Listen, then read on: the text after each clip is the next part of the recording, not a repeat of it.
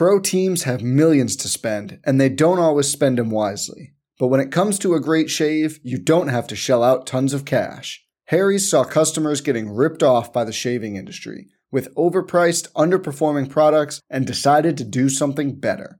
They found their own way to make beautifully designed razors for a fraction of the price of the other big brands, so you never wonder if you overpaid. Harry's shaving products look great, and the weighted handle makes shaving feel great too. I like to keep my beard neat, and Harry's always leaves me with a smooth yet crisp shave. Harry's quality is top-notch, thanks to German-engineered blades made in their own factory that stay sharp longer. You can get a 5-blade razor, weighted handle, foaming shave gel, and a travel cover for just $3 at harrys.com/bluewire.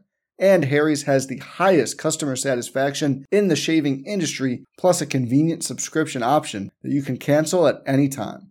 Getting the best doesn't mean spending the most when you shave with Harry's. Get started with a $13 trial set for just $3 at harrys.com/bluewire. That's harrys.com/bluewire for a $3 trial set.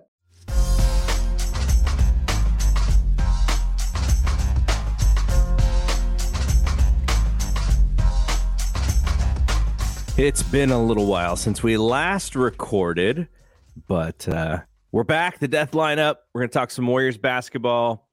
We're going to talk the All-Star break. We're going to talk a little bit about Ethan Strauss's party that we attended. But first off, how are you? I'm doing pretty good. I'm not feeling on top of the world in terms of health wise. Feeling a little sick, but other than that, I'm fine. All right, so I want to make mention again. We have a Discord server for Bay Area Sports Talk. If you want to go to the Twitter account, BSPN Shows, there is a pinned tweet there that gives you a link, or you can always shoot me an email, gg@bspnmedia.com, and I can send you an invite. There's not too many people in there yet. I'm going to be actively searching for people on Twitter to come through. So be aware. You may get a DM from me about coming through and joining. All right. So before we, I kind of wanted to talk about Ethan's party first because it happened last week, last Wednesday, and if we don't talk about it now, I'm going to forget about it. But we got to meet Ethan Strauss at his little Substack party. Who was the guy that the party he was actually the true party creator? Jesse Signal. Yeah, Jesse Signal. He's got a Substack of his own. Signal or Single, something like that. But what did you think about meeting Ethan? Like, I mean, not that, Ethan's not a big time guy or anything, but he is a journalist and an active writer and somebody whose work you read. But yeah, we got to meet him. I thought it was cool. I feel like it's weird, listening to these podcasts for the past, I don't know how long I've been heavily listening to all these podcasts, but not seeing a picture of them and then putting the voice to the face and it's like not matching. And so you didn't even know what Ethan looked like? I had no clue what he looked like. Interesting. Yeah. But yeah, he's like definitely like I like listening to Ethan and reading Ethan because I feel like he challenges my viewpoint sometimes, and it makes me want to like kind of rethink things and maybe bring up a counterpoint to what he counters me with, and I stuff like that. So I think the highlight of the night honestly was taking a shot with with a New York Times journalist and the Atlantic, who's written for the New York Times and the Atlantic. I'm not co-signing Jesse Signal's opinions because I know he's been maybe in the media for maybe I'm not necessarily saying I agree with him. I just think the idea of taking a shot with a guy who wrote for the New York Times and the Atlantic is pretty cool.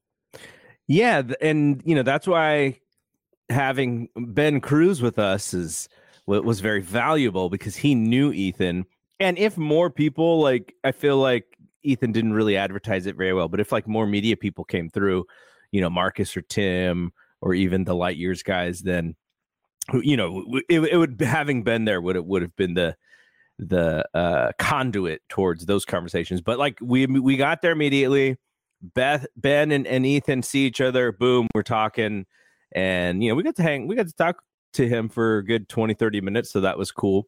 I just wish that there were more sports people there.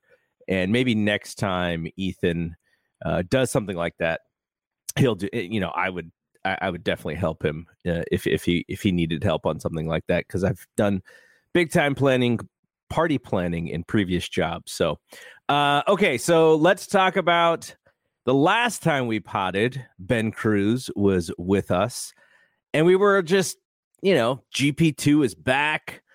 Unfortunately, James Wiseman is gone. GP2 is not really back. GP2 is on the shelf, and he may not get back until very late in the season. So prior to us having the GP2 Wiseman conversation, it was on the basis of GP2 is playing. But now, what do you feel about that trade after the Warriors either got bamboozled or they knew what they were getting and they just needed to get off the Wiseman contract, and they're kind of fibbing about what they knew about GP's injury?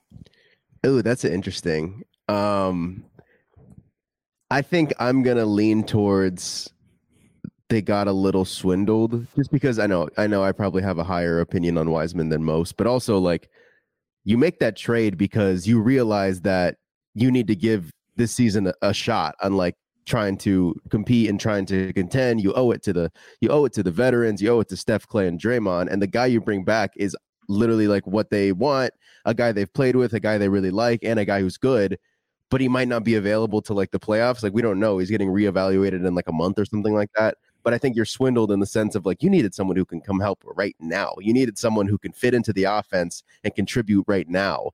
But GP2 might not be able to contribute all year. Yeah. So, Wiseman already wasn't contributing, but I don't know. I feel like I've changed my tune a little bit the last couple of days. Okay, so we do have one game of Wiseman in Detroit. He sort of, it felt exactly how Wiseman in Golden State happened, except, he was allowed to stay on the court. He wasn't, he wasn't, he didn't have to be moved off quickly to bring in somebody else because all of a sudden the Warriors were losing. In Detroit, they want to win games, but he's not going to be pulled off the court because all of a sudden he comes in and they're a -5 in 2 minutes with him playing. Yeah.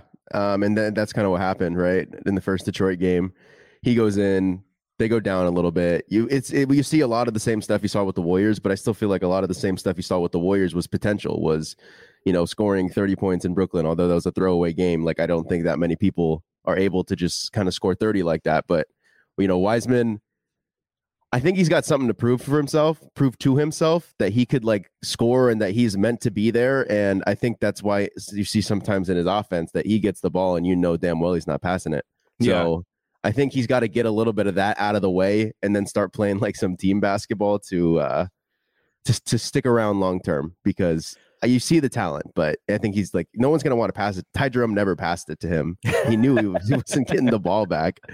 Yeah, I was kind of thinking about this because you think about where the NBA is going, and it was not surprising, but it was a little bit of a change in philosophy when they drafted him, right? Because the reason they won titles is because they either had a big man like Bogut, who was the ultimate team player and who just sacrificed all of his offense for defense, or they just said, forget the center position. We're just going small. We don't even need it. So drafting Wiseman was a strategic change for them, a philosophy change for them. Yeah. And I wonder if Wiseman I wonder if they thought Wiseman could be a big and just play 4 out with one big man, and that he had the talent to, kind of be a little bit of a point center in a sense. To he gets the ball, if no double is there, then he makes a move. If the defense is running around, then he's the guy who makes the play. And if you watch him play, the second he gets the ball, his head goes down. So that he's not actively looking for that. So it just seemed hindsight is 2020, obviously, but coming off of 19 and drafting him and, making that decision to sort of change philosophy about what your team is.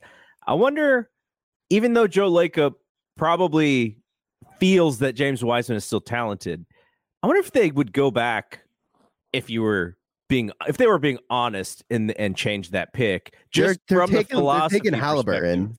They're taking Halliburton. If you know what you know now and you get to go back and redo that pick, you are drafting Tyrese Halliburton or LaMelo, one of the two.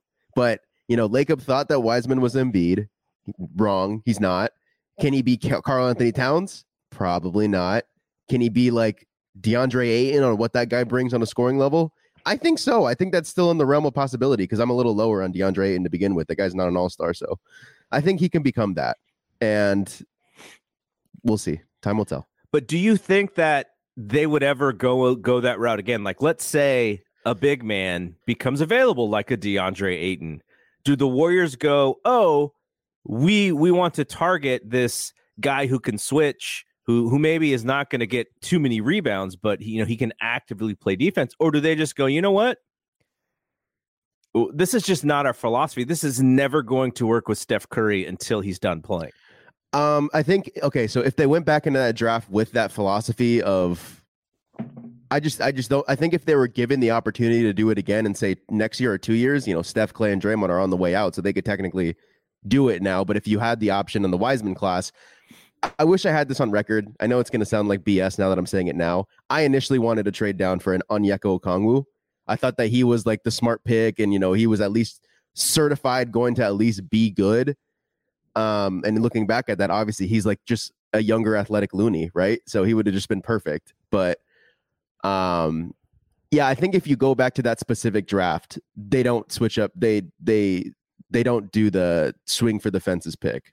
They don't, do the philosophy changing swing for the fences pick. I think if you give them the opportunity to do it again in a year or two, they might try it again because we might have a new wave of Golden State Warrior players coming in anyway. So, yeah.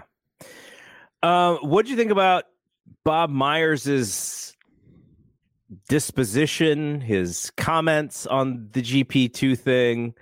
He seemed, I didn't feel like he was, I don't want to say he's not telling the truth because that is absolutely, I'm not going to question anything. Who knows about that? But when they made that pick, we were just like, oh, so we're not worried about GP2's health. He barely started playing again. Like we even mentioned it, I think, on the show with Ben. So for them to go like, yeah, we had no idea, Portland did X, Y, and Z. We need the league to get into this. I don't know if I buy that 100%. Like you had to know, like the first thing you ask Portland when you're doing this deal is, we need to see his medicals. Like he just came back. Like we need to see, what's going on there. And I just don't buy that they went, oh yeah, Portland's just like, yeah, he's good. And they're like, okay, let's make the deal. Like it just doesn't seem to work that way. So that's why I was questioning whether or not it was like maybe 75-25 that it was about getting out of under that deal. But I don't know. He just didn't seem confident. He seemed a little like flustered up there. I didn't sense that he was like, I don't know. Like when GMs make these deals, you usually see like they're just like, yes, this is going to help us win. And he was just up there going like, it is what it is. We can't comment on it. And we were kind of joking about it at Ethan's event about how he just kind of looked checked out, right? Like that's kind of how he looked in that moment. And maybe it was because he feels the heat from being the guy who signs off on that deal. But I don't know. What did you think about Bob? That's a good point. I didn't even think about that because you're right. Like, yeah, most GMs, when they make a move and they get a player, it's their name behind it. Basically, everyone knows that the GM made the trade in different teams, different situations. But yeah, you're right. He didn't like sound super psyched about having GP2 back. But I mean, there was that moment Friday night, right? Was it last Friday against like the Lakers or something where he came and sat down next to Bob as if to show like, they're gonna pick me. I'm gonna stay. But you're right. I wonder if like someone mentioned, and it's true, like the trade deadline, you're able to make trades this entire year. Yeah, like there's not a window of like, okay, here's the trade deadline. You're only able to make trades the day before.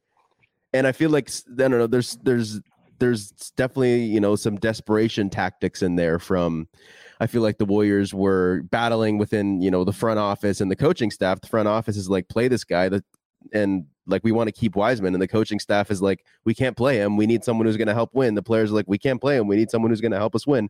And I think Bob having to mediate that, and then Bob maybe making like a desperation move, you know, to bring back GP2 at the last minute. And it's like, you can't, like, maybe you just didn't have time to worry about.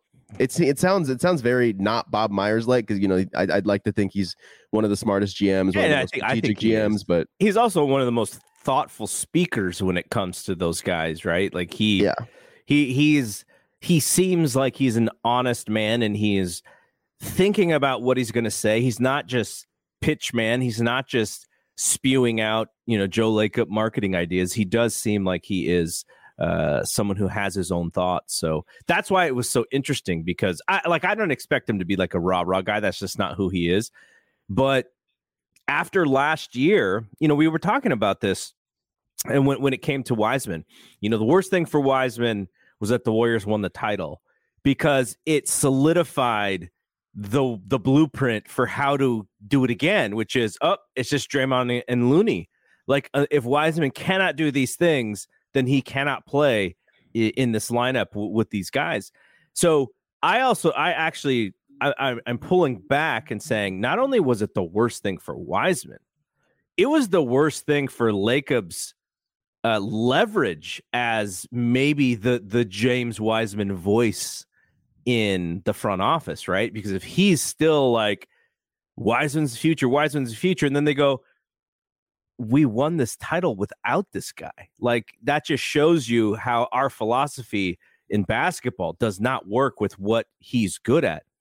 And then you can even go further and say, you know, winning that title last year kind of solidified Bob Myers' style. So maybe he's coming into this thing going like, you know, all this stuff that we collectively, but me, you know, leading, won a title, and maybe I need a little bit more, you know, a little bit more pats on the back, a little bit more money here, because nobody expected us to do it. And so it's kind of interesting the way that thing works. And, you know, Bill Simmons always talks about Pat Riley's quote about the disease of more, like when you win a title. And this is how I remember him. I don't remember where I read it, multiple places, but after the Lakers won a title, he's like, not only is Magic and Kareem and James Worthy doing commercials, but like the ninth guy on the bench now has a commercial. And so he thinks that he's made it.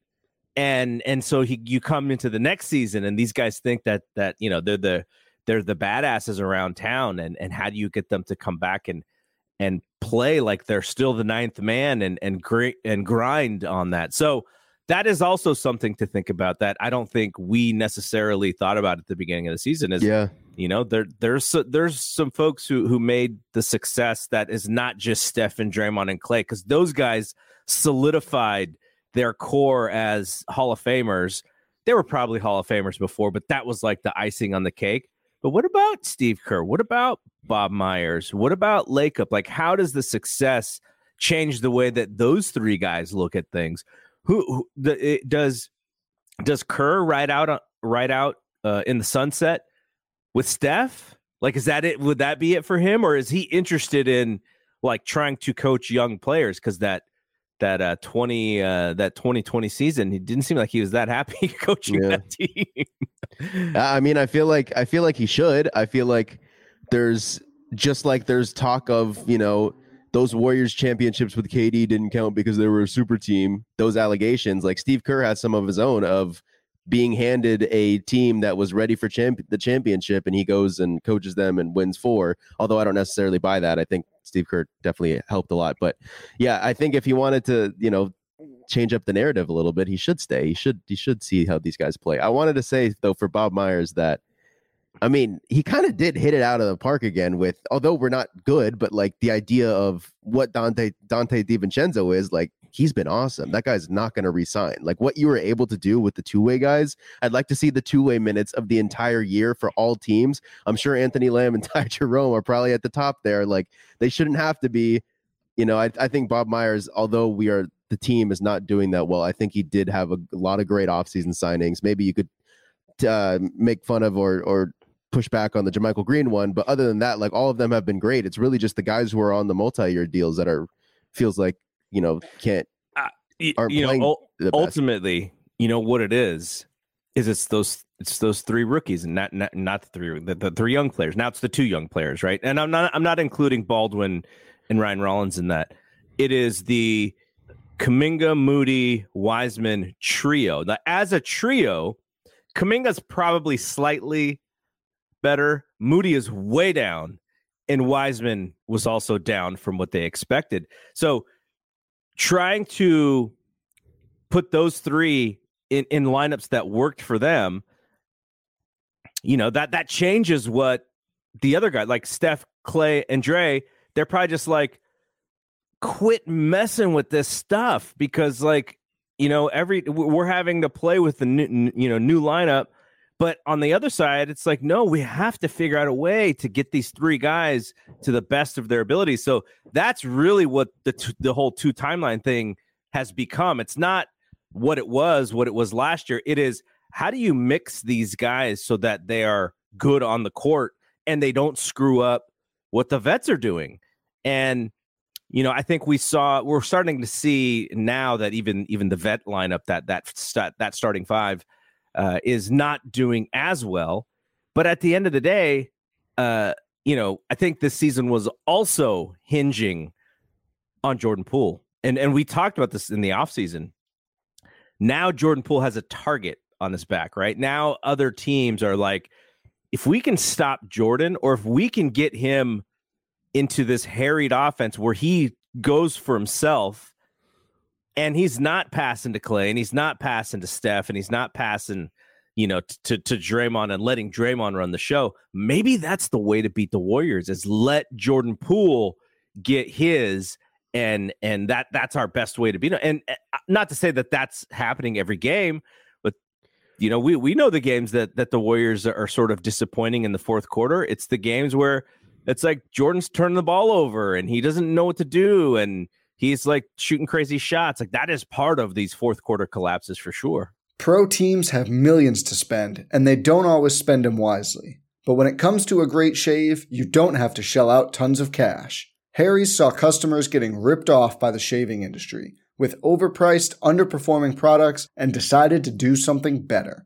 They found their own way to make beautifully designed razors for a fraction of the price of the other big brands, so you never wonder if you overpaid. Harry's shaving products look great, and the weighted handle makes shaving feel great too. I like to keep my beard neat, and Harry's always leaves me with a smooth yet crisp shave. Harry's quality is top-notch, thanks to German-engineered blades made in their own factory that stay sharp longer. You can get a 5-blade razor, weighted handle, foaming shave gel, and a travel cover for just $3 at harrys.com/bluewire.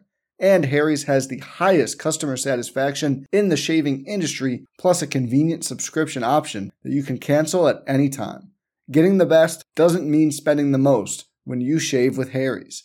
Get started with a $13 trial set for just $3 at harrys.com/bluewire. That's harrys.com/bluewire for a $3 trial set. Yeah, I think Marcus Thompson on Plus Minus said something that I definitely agree with, is that this is a team that plays like they are coming off of a championship and they're have like the wins that the Boston Celtics do. They're not playing like a 500 team, and they're in the sense of Jordan's taking 40 footers with 24 seconds on the shot clock.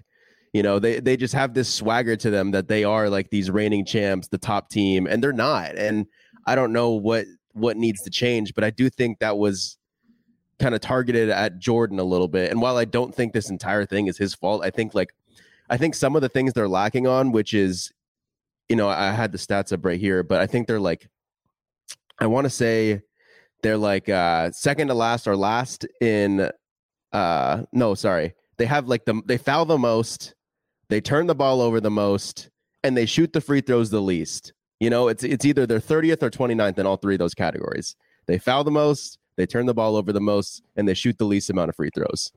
You know, I think, you know, when you look at the shooting, the free throws the least, like to me, that's okay. We need people to dive to the rim and shoot more shots at the rim because they take the most 3-pointers in the league as well. Like they're top 3 in that. So you need more people to diversify your offense and shoot more shots in the paint. And Jordan provides that. And I think he does a good job of that in the fourth quarter specifically. Like he attempts that more. But I think for me with Jordan, it's like, is the offense good enough, or does the offense make up for the lack of defense, for the minus defense that he is? And sometimes I don't think so. So I think that's been a frustrating part. And I mean, I keep saying it. I'm not gonna put together a highlight clip of, not a highlight, a low light clip of this because I just don't even know where to start. But I swear it's almost every game where there's a play where Jordan goes to the rim, makes a shot, and he falls, and he's slow to get up, and he's also talking with the ref, and it's a 4-on-5, and they easily get a bucket on the other end. Yeah. It's just like, that just happens once or twice every game, and I don't understand how he's not getting chewed out about that stuff to not let that happen, because that's probably because he got punched in the face in the offseason. Well, some of that, something like that, but also Kerr probably knows, like, if I chew him out publicly, he's gonna get all sad. Yeah, it's just the way that he. Oh my god. Well, but that's coaching, right? And that's why Kerr has been really good, is because he understands how to communicate to each person. He knows that he can get in Draymond's face because Draymond wants to be accountable, and he knows that Draymond's going to yell back at him, and he knows that he has to be able to take that, right? He knows that KD was kind of sensitive and didn't really. You know, KD just wants to play, and he doesn't really want to hear any inspirational speeches. And he probably knows that he just has to let Steph be Steph. And all of those things are treating those three guys differently. How do you have to treat Poole so that he can play? How do you have to treat Ty Jerome? This is communicating with Ty Jerome about, you know, dude, you're the underdog. You got to do X, Y. Like that's why coaching is important. This is not the Marines, right? You don't treat everyone exactly the same. You're not a drill sergeant where everyone has to do the exact same thing, because everyone's personalities are different. And, you know, you learn that from coaching, even with little kids, you know, in coaching little league or coaching basketball or whatever. You have to treat each child differently because they receive information differently. And maybe Kerr has to figure that out with Poole to an extent. How do I communicate with this guy to where he gets it? What drives him to succeed? Was giving him this giant deal before the season the best thing for him? Maybe not, but then you don't do it and you probably lose him because he probably wants to go get the keys to another team, right? So good thing he's a restricted free agent. All of those things are involved in the whole thing. So yeah, I know. I feel like we can go down the roster and make complaints about everybody, but Poole's definitely stand out to me, at least defensively. One of the worst defensive players I've seen. But yeah, I mean, even Wiggins slows. He's been slowing down. He finally has a good game against the Wizards, and then he doesn't play against the Clippers. I just watched that game actually before this podcast. I've been slacking on watching all the Warrior games, but I'm up to speed. And Anthony Lamb had a really nice pass in that game. I feel like we give Anthony Lamb a lot of crap. Well, he's the like target. Warriors Twitter does. He's the target for everything. And he's like, I can't even blame him sometimes. I'm just watching. I'm like, thank you for giving energy and hustle. Thank you for doing the dirty work. Thank you for boxing someone out. Like it's mostly offensively though, because the complaint about him is he's the guy that when the ball ends up with the shot, it's his man that's always rotating that he's not getting to. Like that's I'm looking for that more now because people are saying that. But yeah, it's his closeouts that are a little slow, which kind of makes sense because he's a tweener, right? He's a tweener who's not quick. Like Draymond is a tweener, but Draymond is quick, and Draymond can read everything. So, by the way, Draymond's podcast with Jalen Rose, did you hear it? Mm-mm. Okay, I don't subscribe to Draymond's shows, but when I saw that Jalen was on it, I had to subscribe it. I think you'll like it. It's pretty good. All right, let's talk about the All-Star game stuff. You know what? Before we talk about the All-Star game, Steph's injury. I don't think we really talked too much about Steph's injury, but we did get a little bit of a timetable, and it sounds like he's going to be out for a little while longer, probably not coming back in this current stretch of games. I don't know if it's going to be another 2 weeks or another 3 weeks, but when he was talking about the injury, he hadn't even really been able to get on the court yet. So this is, the knee thing. And the longer he's out, the longer the current roster is going to be able to get into that shape that they need. Because everyone talks about the turning it on and turning it off. I think the true turning it on for the Warriors is figuring out their playoff rotation now and having guys achieve or having guys understand their roles in these last 24 games or whatever it is to set up whatever the playoffs are going to be, because they're not that far out of 3 or 4. And we've been saying that all season, but they give up so many games to get back to 500. It's almost like, this is like someone's writing this on paper and it's like pro wrestling or something. Just the way that they'll win 3 and we're like, okay, finally they're out of this 500 mode, and then they just lose 3 in a row to get back to 500. It's crazy how it's been happening. But that, to me, that's that's what turning it on is getting everybody back. Wiggins, like you said, Wiggins finally found himself, and then he didn't play the next game. I don't think we even know why he didn't play the next game, right? Like, it just said personal something. Like, who knows what that reason was? But the longer Steph is out, the longer it's going to be able to take them to get into that.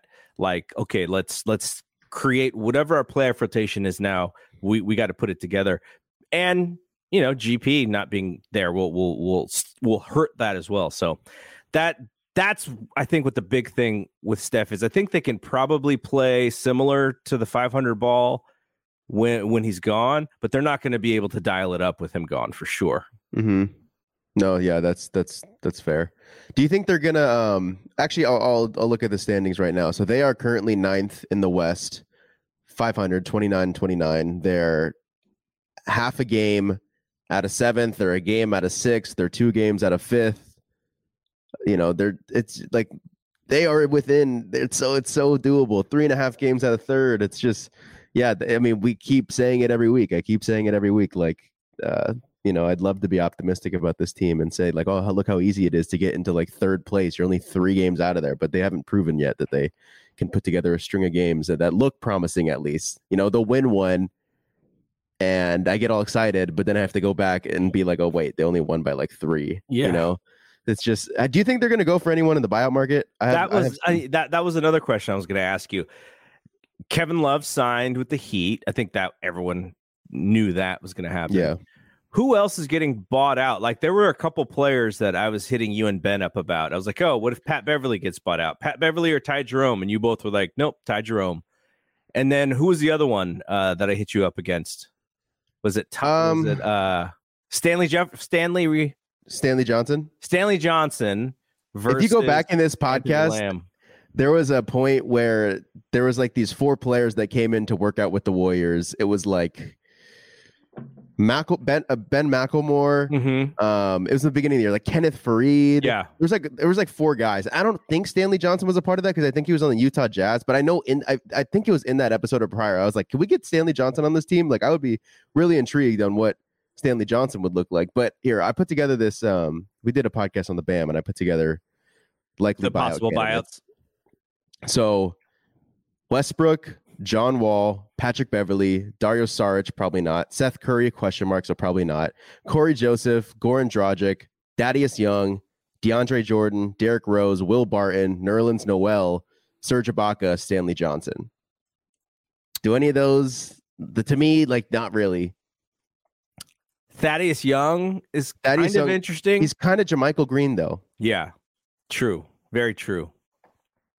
And then I put, so already bought out and signed Danny Green with the Cavs, Reggie Jackson with the Nuggets, Terrence Ross with the Suns, Goga Batatste with the Magic, Dwayne Dedman with the 76ers, Justin Holiday, who I thought would have been really interesting with the Warriors because he was on the 2015 team. Mm-hmm. Potentially what Anthony Lamb does, maybe better. But he went to the Mavericks, and then Kevin Love with the Heat.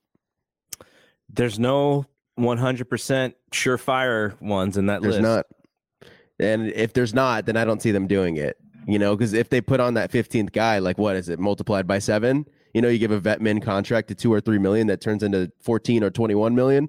Like, will Lacob pull the trigger on that? I think Stanley Johnson brings better point of attack defense and better team defense than what Anthony Lamb has right now. But I think the 3-pointer is a question mark because, I think he's actually shooting like 40% from 3 right now, but it's only on like 1.5 attempts or something. Yeah. He's normally like a 31%. And if you wait until the end of the season to sign Anthony Lamb, then you save a lot of money because you only got to sign him at like right before the end of the season, right? Yeah.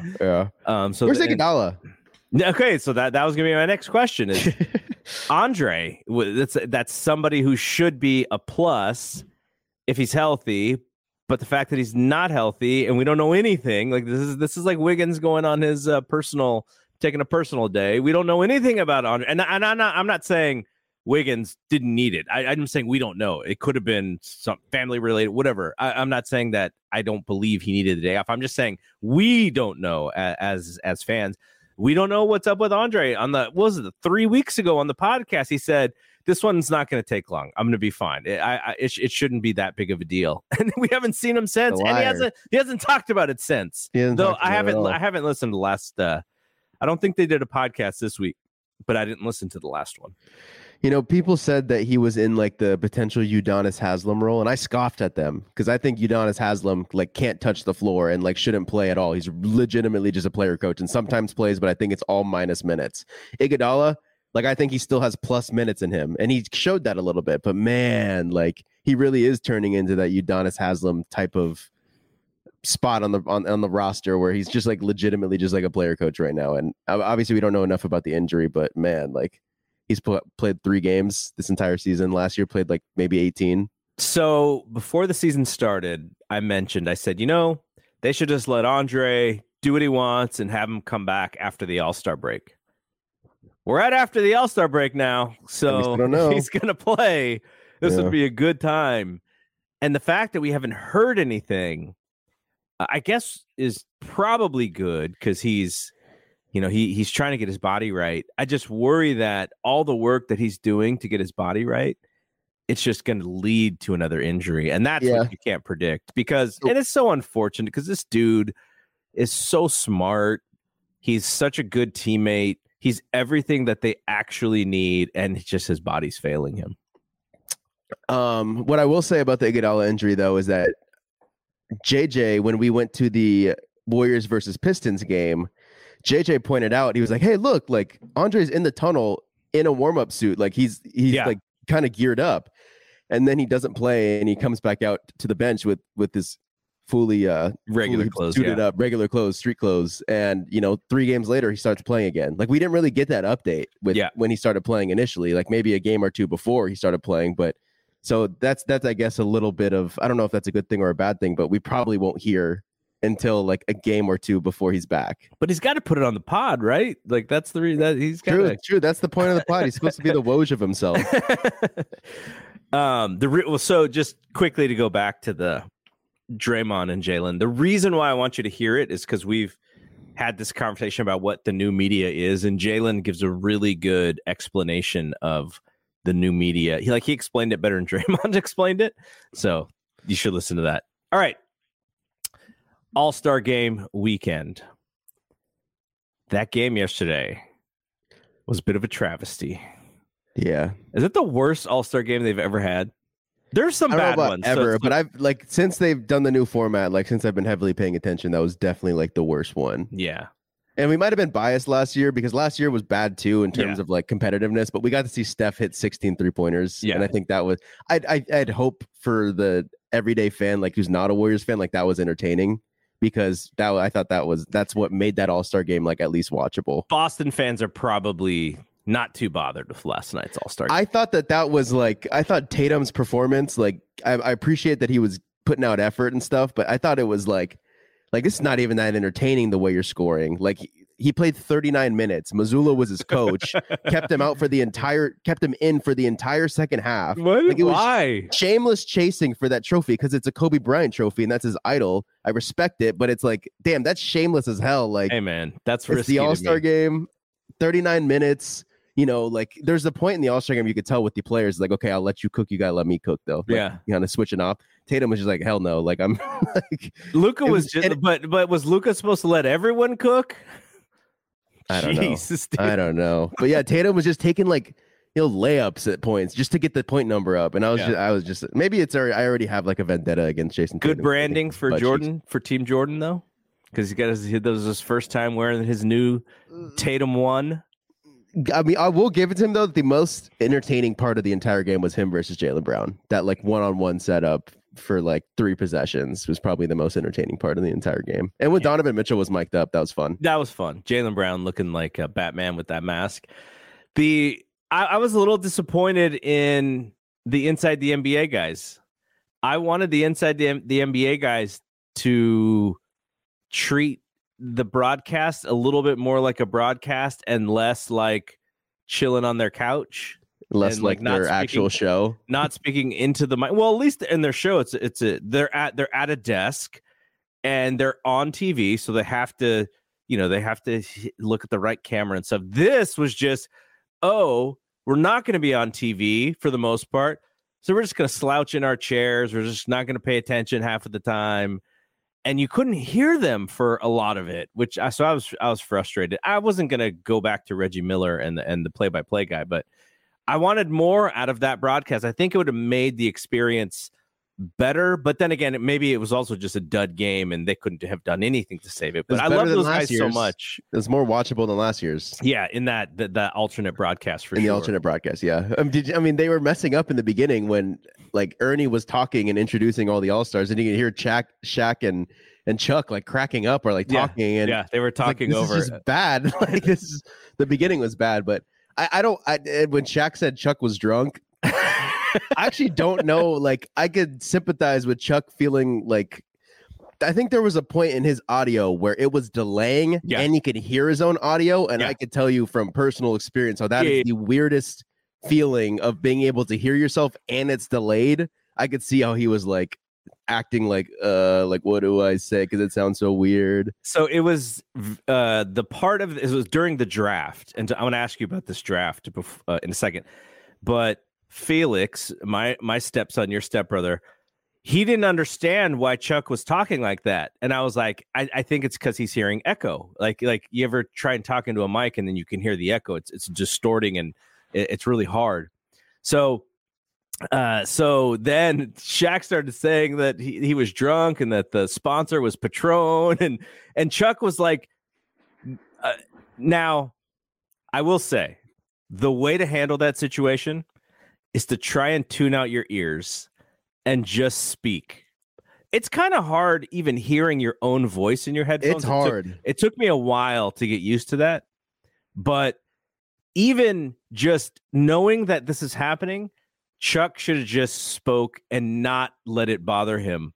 That's what he was supposed to do. But I'm sure he's just never had to deal with that or hasn't had to deal with that in a long time. Because everything's so professional with they don't mess up like that. Because for my podcast, like, you know, everyone's got earbuds in and there's 4 of us. And if someone has their earphone volume too high and I'm talking, I could hear myself from their earphones hitting their mic. Yeah. And it's a little bit of a delay and it just drives me nuts and I can't like think or speak properly. So if that's happening to Chuck, like I could totally see how he was, you know, for me, I'm able to deal with it more because it happens so often that I'm able to push through. But if it doesn't happen for him at all, like I totally get it.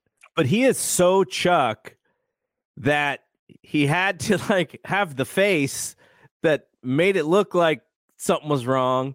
And then he was speaking like something was wrong. And so when you're in that moment, you don't want to let the guy die, right? You don't like you're you know, Kenny or Shaq. So Shaq just started making fun of him, which is kind of what they do. So that was fun. And so you're kind of distracted away from what Chuck's problem was, which was his headphones and the mic. And so, when I saw Chuck doing that, I'm like, come on, TNT. Like how many, like you guys do all these broadcasts. Like, how do you screw up on this one? But it made for a classic moment. Yeah, and that's like so TNT of them. You know? For sure. But I could see like Chuck kept pointing at his head, like he kept doing this.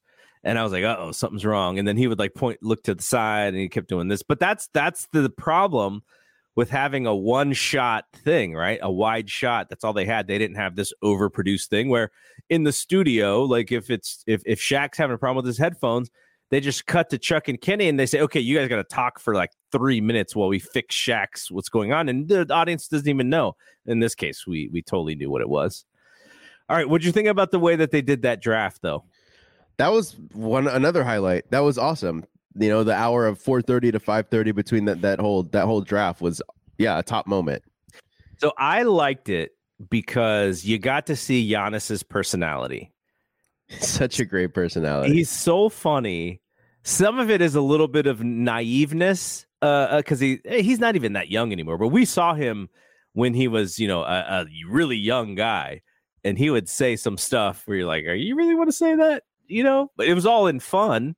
He would, and it's also English is his second language, right, or maybe even his third. I don't know what else he speaks, but I know it's not his first language. So just seeing his personality, he's such a good representative for the NBA. It would be interesting if he was playing in LA or playing in New York or playing in, San Francisco to see if he could even be bigger than he currently is playing in Milwaukee. But him and LeBron was fun.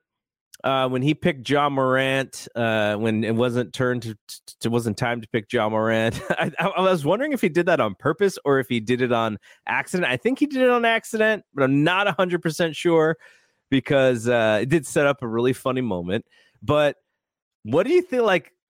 Lauri Markkanen and Jokic being the last two guys on the starters. LeBron was not picking Jokic. I would 100% agree with Draymond. He was totally not picking Lauri Markkanen. Yeah. But if people who were watching sort of understood how it went, the second LeBron took Embiid, if you're Giannis, you go, I'm just going to pick Jokic last. He just took the one center. He doesn't need that. Giannis has learned in years past. He's like, okay, I guess it's time for me to take the center. Or like the centers get picked pretty quickly. But once one center gets picked, you could wait till the last pick to pick the other one. Yeah. So I wish Steph was there.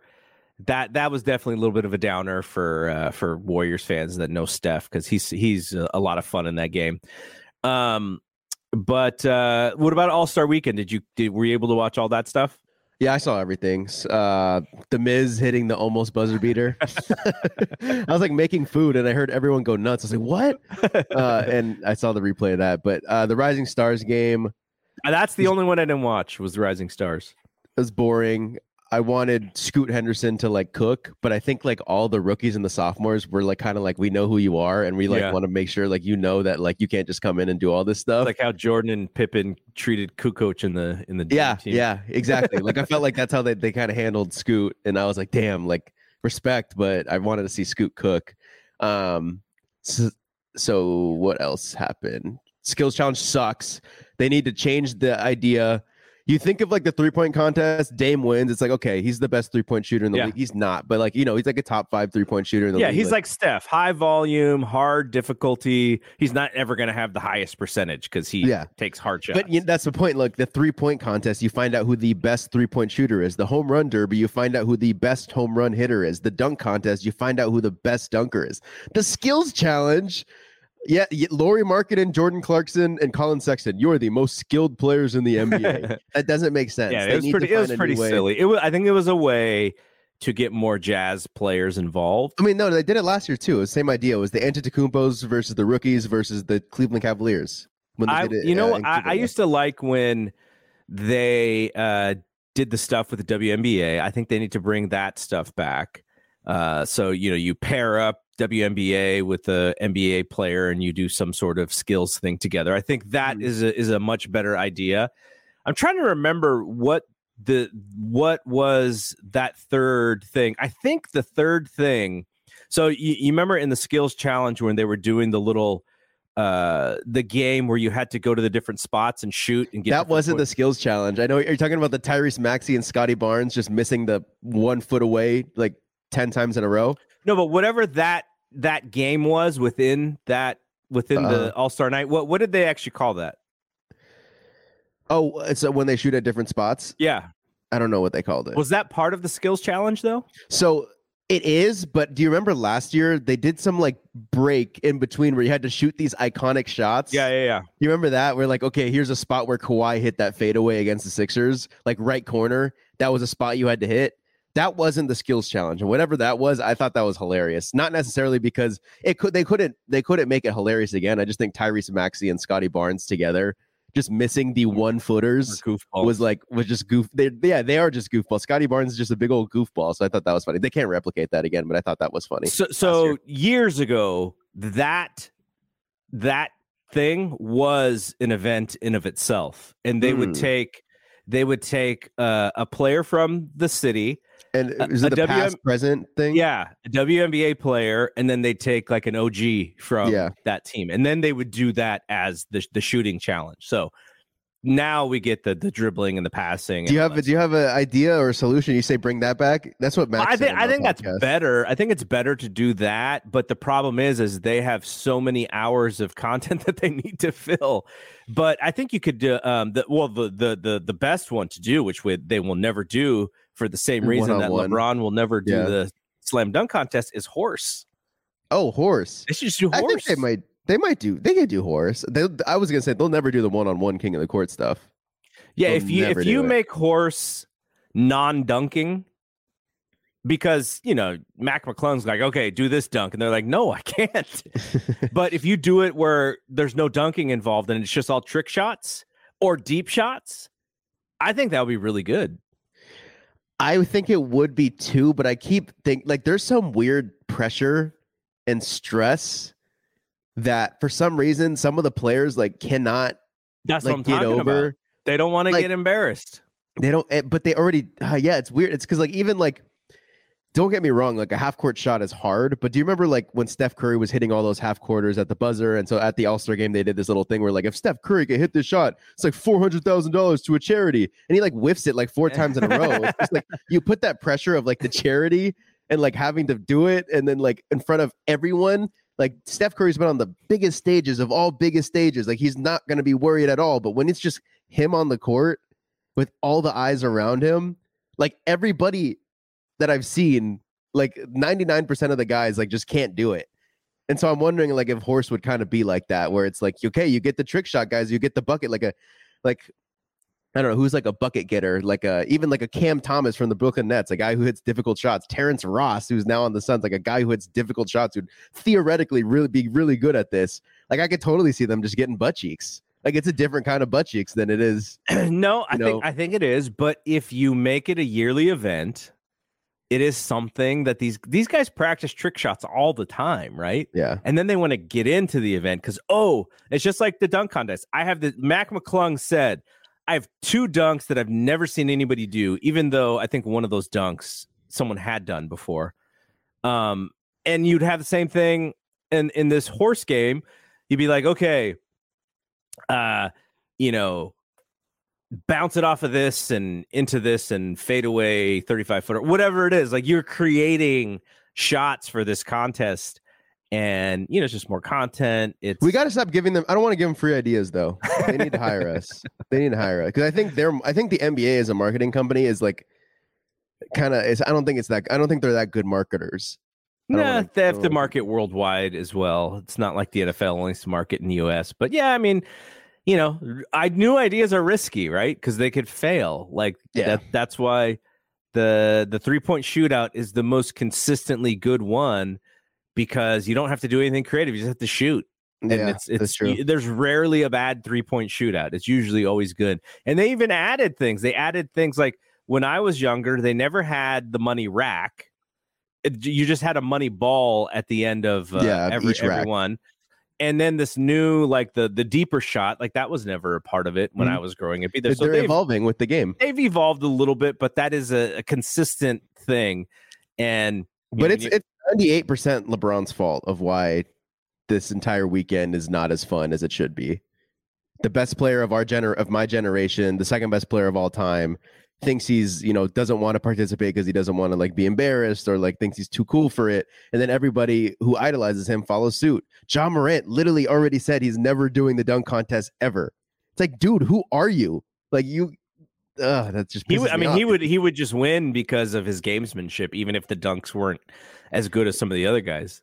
Exactly. But I mean, I do kind of feel for them though, because like the embarrassment and shame, like did you like the Jericho? Did you watch the dunk contest? Mm-hmm. Like Jericho Sims, like shout out to Jericho Sims, but him doing the same dunk 2 times in a row is almost like, dude, I kind of feel like embarrassed for you. Like you think this is cool, and this isn't cool. You know, it's not. I don't know, but I mean, it was amazing, but he needed like somebody to tell him, like, okay, yeah, like as somebody who has watched the dunk contest, every single one of them, you need to. Here's how you need to start, and here's where you need to save your best dunk. And he was just like, I know too that, you know, I haven't really seen people do before, so that's what I'm going to do. But he also didn't really have any charisma. He didn't believe in himself either. Yeah, I mean, and again, shout out to him because Shaden Sharp, who would have been awesome in this dunk contest, drops out. Embarrassment, shame. Like, no, you don't need to focus on the second half of the season. You guys can focus on the second half and do the dunk contest at the same time. And then Jericho Sims just kind of jumps in. I definitely, you know, shout out to him. But I think one thing I would change though, and I'm giving out a free opinion here, is you leave an empty seat for the judges, and it's a fan seat. So we get to vote on social media for each dunk and give them a rating, and that's just like, you know, what is it? Does every judge get to judge from 50 or is it to 5? Well, they used to do it. It used to do 1 through 10, and then now it's every judge gets 50. To 50, and then they just average it out. So yeah, but how do you govern the people who are just trying to goof with it? You can't. You just hope that there's outliers. There's people trying to goof with it on the high end. There's people trying to goof with it on the low end. And really the middle is what matters. You just hope that the outliers just cancel each other out. Yeah, because I think there's something you can do there where, you know, maybe it's a fan or a celebrity or somebody who's knowledgeable about it, who understands how it works. But the social thing is so weird because you have so many bad faith people on social media that they would just try to ruin it. I'd probably try to ruin it if like if a player I didn't like was, you know, getting good dunks. I'd be like, yeah, for Mac McClung, I probably would have brought it lower. I don't like Mac McClung. But oh man, I had one more thing. Sorry, you go and I'll see if I remember. Well, I was gonna say, I really liked Trey. I thought Trey was really good. Oh, can I jump in? Yeah. So Jericho's, I think there also needs to be like a fail safe, because someone correct me if I'm wrong, or like you go rewatch it, but I think Jericho Sims beat Trey Murphy to progress to the second round. I think if you add up the scores, he beat Trey Murphy to progress to the second round when Trey Murphy had clearly the better 2 dunks of the first round. Do you agree? Like, do you remember? Yeah, I thought Trey should have advanced, Murphy, but I didn't look at the math. Clearly, yeah, Jericho Sims won to progress to the second round, but what happened is he hurt himself on the second dunk. Oh, and so he hurt like his wrist or his arm or something, because he had to honey dip and grab the damn paper. Yeah. But there should be a fail safe. I'm like, hey, like the judges got it wrong. Like if he didn't get hurt, were we really about to see Jericho Sims versus Mac McClung in the final? I'm wondering if something, either he did get hurt and the NBA or like Adam Silver or someone of power was like, yo guys, like Trey Murphy has to progress, like to make this entertaining. Because yeah, I'm pretty sure if you do the math, Jericho Sims did not progress, or he did progress. He just didn't actually go. Wait, who's the 4th person in that contest? I thought he was my winner. I think he could have won, Kenyon Martin Jr. Oh yeah, KJ. The Houston Rockets guys just depend on other people to lob them. Like if you remember last year, Josh Christopher and Jalen Green could not do the NFT dunk. Do you remember that when he had it around his neck and like they just could not like pull it off? Kenyon Martin Jr., same thing. He brings out a teammate in Jayshawn Tate, and he couldn't get the dunk till like the 3rd try. It's like, don't rely on guys. Like just do it yourself. Well, and then he brought his dad out for the next one. Yeah, I think I agree with you. I think he could have potentially, you know, been in the finals. Like just looking at like the way he was able to leap and how he was able to contort his body in the air, like he was perfect pick. He just, I think, had a bad idea. Yeah, I think they should outlaw people throwing lobs. You should have to throw self lobs. I don't know about jumping over people anymore, or that can still be cool. No, that was one of Mac McClung's. Like that was like him jumping over 2 people and then hitting the ball on the backboard. See, but the thing is you had to. I didn't even notice he hit the backboard on the first But try. that's what I think is the really good ones is when you see a dunk and you're like, oh my God, that was crazy. And then you watch it in slow motion and there was another factor that you missed that makes it even more crazy. To me, that's like an all-timer. Yeah, I mean, that's good for the replays, but when you get judged, I wonder if every single judge saw that he hit the backboard. True. I mean, he got a 50, but yeah, I could see that. Even with the Trey Murphy dunk, like he lobbed it to himself. And while it was still coming down, like the ball didn't hit the ground yet. While it was still coming down, he jumped up and did the dunk. Like that's insane. Yep. And I don't think the judges saw that or they realized that. I don't think they realized it. What about Kenny Smith is on the broadcast, is doing the announcing, and judges at the same time? Get an inside view. Yeah, I think so. Because he's like the spokesman for the dunk contest, and he's also done very well in the dunk contest from back in the day. So having and then being able Kenny to Smith? Yeah.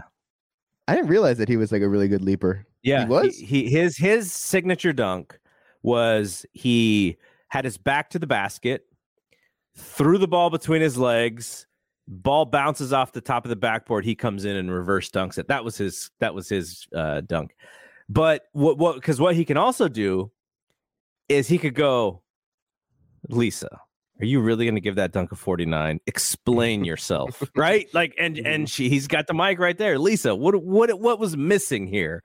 You make these judges accountable because Karl Malone was the lowest rater out of everybody. I'm like, dude, you did one dunk your entire life, which was you dunked it and then you put your hand behind the back of your head. That's all you did. Well, what do you think about?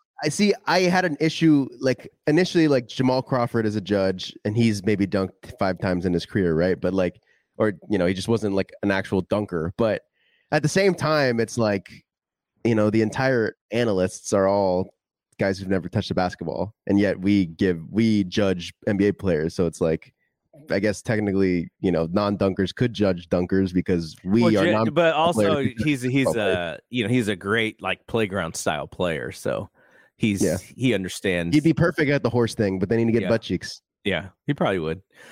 All right, just quickly, I just want to look a little bit at the this week in Warriors basketball. They have the Lakers on Thursday. I believe that is in LA. So they come back immediately. TNT game against LeBron and against AD. New look Lakers. Rui. You know who is way more impressive than, like, to me, Vanderbilt. I thought Vanderbilt looked. He's just awesome. better Kuminga. He looked awesome, and the Reeves kid is not bad. Dude, I like Austin Reeves. They were like, I don't know if this is true or not, but they were unwilling to like involve Reeves and like Max Christie in that Russell Westbrook trade for Kyrie. I guess that's what stalled it. Huh. I don't know how much I buy that, but like I see what they see in both of those young players. You need shooters, and you can't give up a shooter. Yeah, that's true. All right, so they play Lakers, then they come back to the Bay Area to face the Rockets on Friday. Then they got the Timberwolves on Sunday at home. Ooh, that might be a game for you to. I got to see if friend of the pod John Krasinski is coming to town. Yeah, that might be a fun one for you to do, because that's 4:30, so it's early Sunday 4:30. I feel like predicting what the Warriors are going to do has been kind of a joke of an experience because they're so inconsistent. I'm telling you, man, you can't predict optimism until they prove it. You have to be pessimistic. Theoretically, if you look at their record, usually when they're home, they win. Usually when they're on the road, they lose. So they should go 2-1 this week. We'll see. And then there'll be one game over 500. But I think it really, to me, it's all about keeping things even before Steph comes back. So Lakers, Rockets, T-Wolves, and then let's say Steph's not back next week. Blazers, Clippers, Pelicans. It's a little bit harder. I mean, the Pelicans are dropping. We'll see if Zion's back, but the Blazers are also like, what, they split the season series with them so far. No GP2 now for the Blazers. I think it's definitely a winnable game. Theoretically, they should go in the next 2 weeks 4-2, but I don't want to predict optimism until You know what they're going to go? 500. 3-3. That's just who they are. Yep. All right, that's it from here. Hope everyone had a fun Monday. For those of you who had the day off, I hope most of you had the day off. But we'll be back sometime, possibly later in the week, depending on how these games go or if there's any news that comes out. But we'll be back soon enough for Bry. Actually, you know what? I didn't even ask you. The BAM. Oh, we had on Giants beat writer Steven Risotto from SF Bay. He had a really good conversation with our baseball guys on the Giants. And then for the basketball podcast, we did the buyout market and predicting the buyout market. And then we also talked a little bit about All-Star stuff. So that's all on BAM. All right. So that's it. From here, for Bry, I'm Double G. See you when we see you. Peace.